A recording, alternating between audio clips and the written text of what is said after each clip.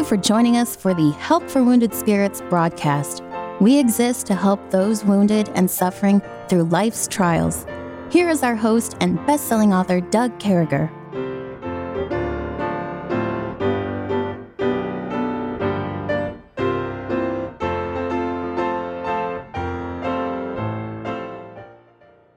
Great to be back with you, folks. With me again is Pastor Tony Miller, longtime pastor of Morningside Baptist Church in Greenville, South Carolina. He's pastor emeritus. He's kind of like my pastor emeritus forever, but I'm just thrilled to have you, Pastor. Thanks for being here. Oh, it's good to be with you, and I've enjoyed you as a church member, and then the fellowship we get to have here on the radio. It's just great. It is great, and we were back in town for a couple Sundays and Wednesdays, so we got to see everybody. Got to see Pastor Miller in person there in church. Once in a while, he gets up and speaks or something, and we get to see him online, but it was a blessing to be in church with him. Folks, we've been going along. We started yesterday by reading this verse in Romans 8:1. There is therefore no condemnation, no guilt, no accusation. It says no condemnation to them which are in Christ Jesus, who walk not after the flesh, but after the Spirit. So we've been covering that. And Pastor Miller's really illuminated for us. He shared a parable that he wrote with us and just talked about how that relationship is. We got a helper. We got a relative that's there. We're inside already, folks. We've got a reservation in heaven. It's all worked out. There's no changes happen. But Pastor, as we were talking, right at the end of our time, like a knucklehead, I brought up that the devil in one ear, the godlike figure from 1960s television programs, 2,000 times in prime time between 1960 and 1969. TV presented that to us. But that's not what our relationship with God looks like, is it? Well, our relationship with God is by the power of the Holy Spirit. We do have the helper, the enabler, the encourager, and he'll guide us to what pleases Christ and God the Father. Yeah. And when we really look at this, if we think in terms of opposing dynamics inside of us, we have the Spirit of God inside of us, the third person of the Trinity, and that just boggles my mind. Mine too. To think that the third person of the Trinity lives in me now. When I receive Christ, the Holy Spirit comes in and gives me a new birth and dwells there with me. We're going to see that in Ephesians 1 later on in the week, but let me just say that we have a sin nature still, and that's the thing that confuses people. Why do I still have this desire to do wrong? I thought when I got saved I wouldn't have a desire like that. Well, if you turn to Galatians 5 and verses 17 through 23, you see the flesh, the sin nature that's still in us, lusts against the Spirit. That's capital S, Holy Spirit. And the Spirit lusts against the flesh. And that means they have contrary desires. So a person that's saved now is going to have a conflicting of desires between the Holy Spirit and their sin nature. And what we need to do, somebody says, well, there was a person got saved and they were confused. Because after 2 weeks of being saved, the person said, how you doing? He says, oh, it's terrible. And he says, why do you mean terrible? I thought you got saved. You received Christ and the Holy Spirit's in you. He says, yeah, but two dogs fight inside all the time. Oh. And he said, what do you mean two dogs? He says, well, black dog and white dog fight him inside all time. He says, well, what do you mean by that? I mean, who wins? He says, whichever one I feed the most. Wow. And, when we yield to the Spirit of God and we let the Holy Spirit have his way, he becomes the strong one and always wins. But we have to yield to him. And that's why in this passage it says, be led or yield to the Spirit. If you yield to him, he has a power greater than our sin nature or greater than Satan, and we'll win. Yeah. But we have to do that 24/7, every hour, every second, keep yielding. Yeah, and so many of these folks who are on with us today, I've mentioned to them in the past that the best thing I can recommend to people who are going through life, period, I was going to say dealing with stuff, but even life is dealing with stuff, is that, we need to wake up prayerfully. We need to be in the Word of God. We need to go to bed prayerfully. It's in the Army, it's about the manual. So you're constantly trying to memorize the manual and understand the manual. And in the Army, unfortunately, the manual changes, So you have to go back and not the Word of God. The Word of God never changes. So let us... if we live in the Spirit, let us also walk in the Spirit. I think that's where you're getting at. So that decision, right, that free will decision we have to make. We still have a free will, and we've got to choose between our sin nature that's inside of us, which is a duplicate of Satan's nature. Yeah. If you stop and think about it, Satan's a liar, and our sin nature wants to lie. Our sin nature wants to hate. Satan is a hater. He's a murderer. And so we have to decide regularly who we're going to yield to, and walking in the Spirit is yielding to the Spirit in the realm of being in Christ. Yeah, and that's and people ask the question or make the statement. It wasn't that long ago. I went out with a group at our church a couple of years ago. I was in town, and I just happened to show up when the group was going out, and it was an honor to go visit somebody who had visited or whatever. And I'll never forget this one young man, and the years go together. This may have been 5 years ago, brother, but I'll never forget the comment. And the comment was something like this: I've done so much bad in my life, I can't see no way back to God. It's forgiven immediately. Jesus paid for all of those bad sins. And when people give me that kind of a perspective, I ask them, you're too bad for God to forgive you or to embrace you? Well, once you're in his family, and that's what I want to just say here in verse 26 of Galatians 3. It says, "For ye are all the children of God by faith in Christ Jesus." So I put my faith in this Son who wants to pay all my debt and clear it and never be held to the law. Yeah. Well, we're his child. We're a family member now. It's like that father told that girl in the parable, said, You're going to have our wealth. What is earned by my son, it's all yours. And so God isn't worse than the best of men. We being evil know how to give good gifts to our children. How much more shall our Heavenly Father give good gifts to us? And certainly no good father will kick someone out of their family, and no good father will refuse a repentant heart of a child. They always embrace that, and they're tendered by it. So we're in the family of God. That's one of the things about being in the sphere of Christ, being in Christ. It's that whole prodigal sin thing. Yeah. Prodigal son. Yeah. Yeah. And people say, well, I was just too bad. Well, Peter denied the Lord with cursing right before Christ was cursed. But Jesus took him back in and fellowship. He didn't bring him back into his family. He stayed permanently there. He didn't lose his apostleship in that case. Christ had called him to be an apostle, and he had intended to use him as apostle, and he used him mightily. Christ even forgave Paul. Yeah. For murdering Christians before he was his own saved. people. Yeah. Yeah, murdering Stephen, Christ. one of the greatest of Preachers, all time. yeah. Great preacher, a lover of men.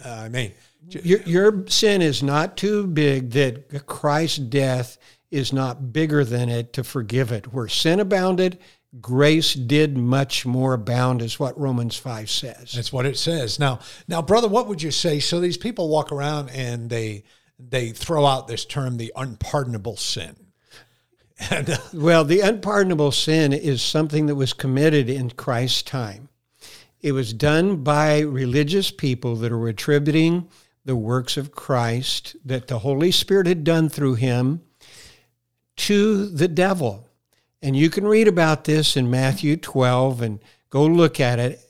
So people that say, I think I've committed the unpardonable sin, just the fact that you're concerned that you did tells you haven't. Yeah. Because those men that were committing the unpardonable sin, they didn't care. They wanted to kill Christ. They hated him. And so anybody that was concerned, but I personally don't believe that you can commit that, because Christ is not on earth for us to attribute his works that he was doing in miracles to the devil. Yeah. That was a time frame of the New Testament. And I've had people get up and say, well, I had this thought right before I went to bed, and I wondered if such and such a guy pastor, Rod Bell, if his work was of the devil or of God. And I had that passing thought, and it jolted me up, and I've committed the unpardonable sin. No. That's not what it is. The unpardonable sin was what those hateful, unsaved religious leaders were doing at Christ's time, attributing his works to the devil instead of the Holy Spirit. And so it's a sin against the Holy Spirit that was done at that time. And the great news is the unpardonable sin for us is not accepting Jesus Christ. So the sin that stops everything for us right now in our times, as Pastor was just saying, is an acceptance in Jesus Christ takes care of everything. And that's what we're talking about, being in Christ. So the opposite of being in Christ is being out of Christ. Yes, exactly. If you don't receive Christ, then you don't have pardon. Yeah. The real issue is that Jesus took our hell so that we might have his heaven. But if we don't take him, we don't have heaven. We're going to be in hell. Thank you, Lord, for that. And folks, here we are right up against the time again. We're just going to do a broadcast break, as we do so often, to allow our broadcast partners to do what they have to do as far as commercials and things go. We'll be right back with you. Hang in there.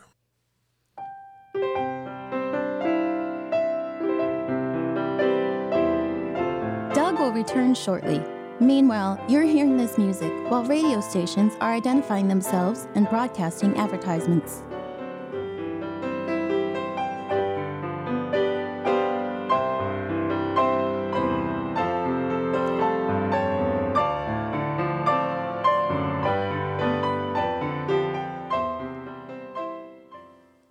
For we are his workmanship, created in Christ Jesus and unto good works, which God hath before ordained that we should walk in them, over in Ephesians. And I love that you're using Ephesians as a lot of what we're talking about, Pastor. So where do we go from here? We know we're in Christ. What else does being in Christ do for us? Well, when we get an entry into Christ by faith, we have the blessings of justification. And later on, we're going to talk about a number of things, but somebody counted them and said there are 48 things that we use as terms to define the blessings that we have in Christ. We'll not cover that this time. In fact, when we talk about in Christ, there's over 100 verses in the New Testament about being in Christ and the things that are connected to it. But in Galatians 3, we talked about entering into Christ, blessings of it, the liberty, freedom from the law and condemnation. We talked about coming into the family. That's one of the benefits of being in Christ.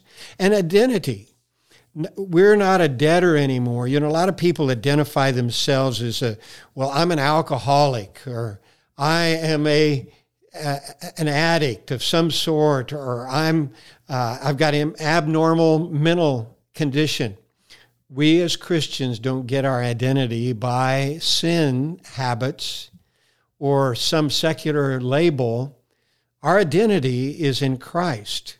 We are, as it says in Galatians 3 and verse 27, as many as you have been baptized into Christ have put on Christ. Now we are clothed with Christ, and our identity is Christ. It's not our past sin.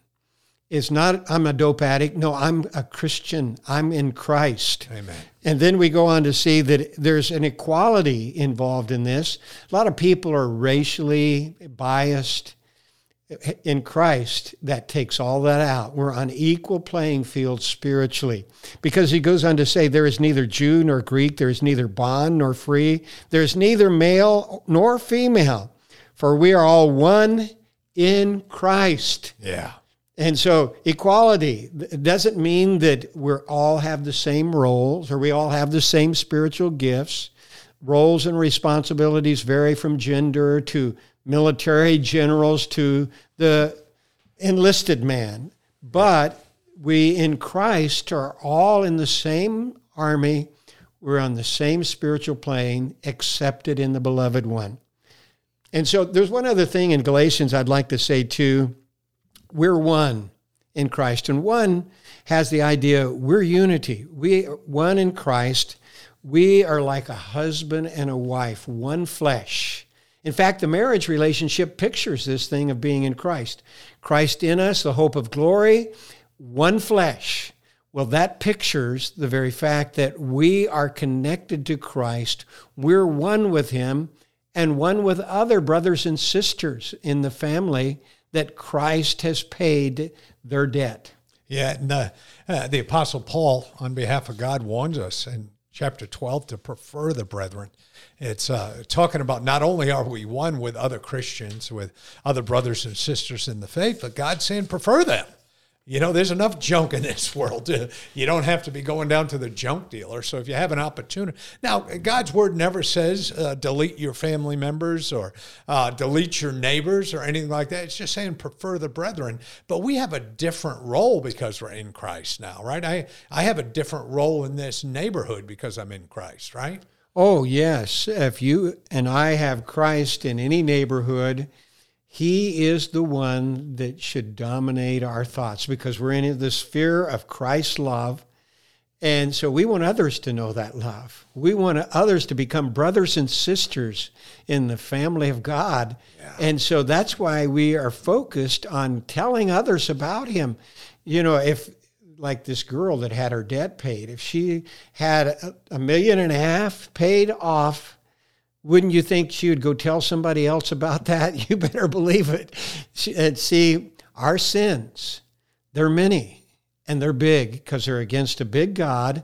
And if we only sin 3 times a day for 70 years, that's 70,000 sins. Yeah. A big debt against a big God, and Jesus paid it all. And so anybody clear me out of debt or bail me out of that situation of the law being after me for a debt or the IRS being after me for a debt, they bail me out, I'm going to tell others about them. Yeah, Jesus paid it all, the old hymn, all to him I owe. And, just understanding that, hey, I had this huge sin debt. It was so huge, it separated me from God. And now it's all paid for. It's all covered. So, Pastor, where do we go from here? Well, let's go to Ephesians chapter 1. You've been referencing Ephesians. You quoted Ephesians 2:10. We are his workmanship and created in Christ Jesus unto good works.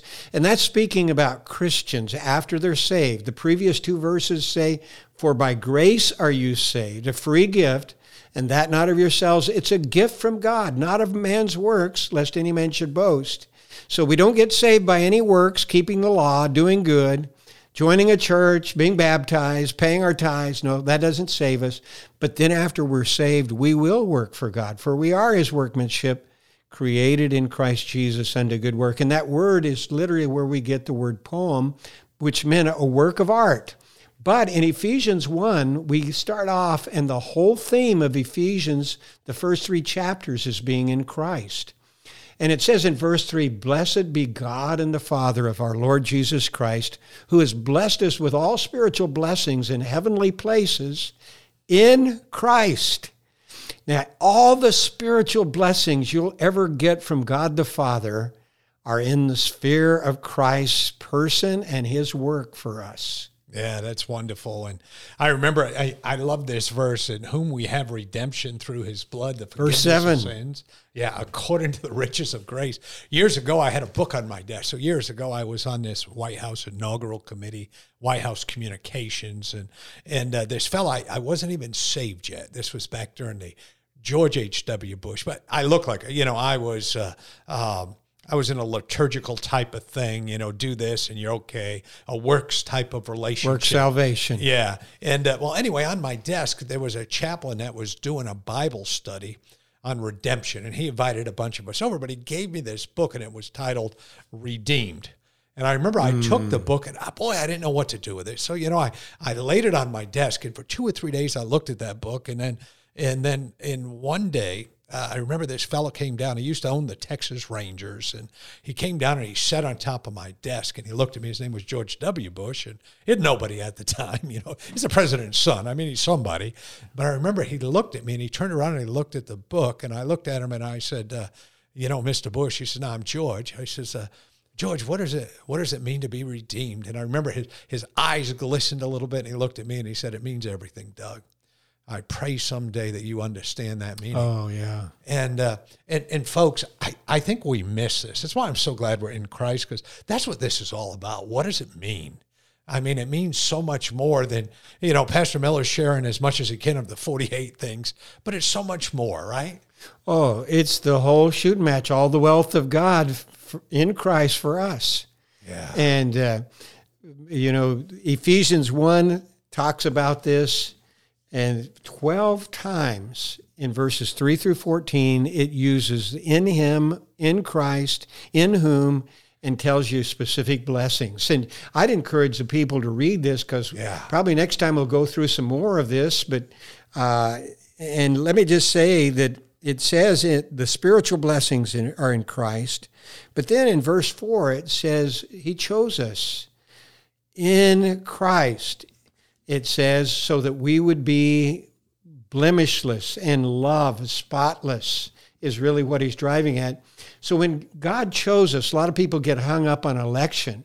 But the choosing was saying, you're going to be in Christ, and I'm determined that you will live a God-like life or a Christ-like life. And that's what we read here in verse 4. I hate to do this, brother, but we got to hold verse 4 for tomorrow. Next week. No, next tomorrow. day. Tomorrow. So, folks, make sure you're back with us tomorrow. We sure do love you. And what a great opportunity it is to look at what God has done for us to be in Christ. Smile today with that smile that only God can give you because you're in Christ if you've accepted Jesus. God bless you. Thank you for listening to our broadcast. At Help for Wounded Spirits, we believe the Bible and place great importance on you having a personal relationship with your Lord and Savior. The Bible delivers a clear and simple message of salvation, outlining how you can begin your personal relationship now. First, recognize that you are a sinner, as all have sinned and come short of the glory of God. Second, understand that there is a cost to our sin, as the wages of sin is death. Third, realize that Jesus alone paid that price. To receive salvation, simply ask the Lord to save you in Jesus' name while believing in your heart that He alone can save you, and He will. If we can help you with your salvation or to direct you to a local church, please do not hesitate to contact us. For additional helpful resources, including our new TV series, more information, or to donate and support this crucial ministry, please visit us at woundedspirits.com. May God bless you.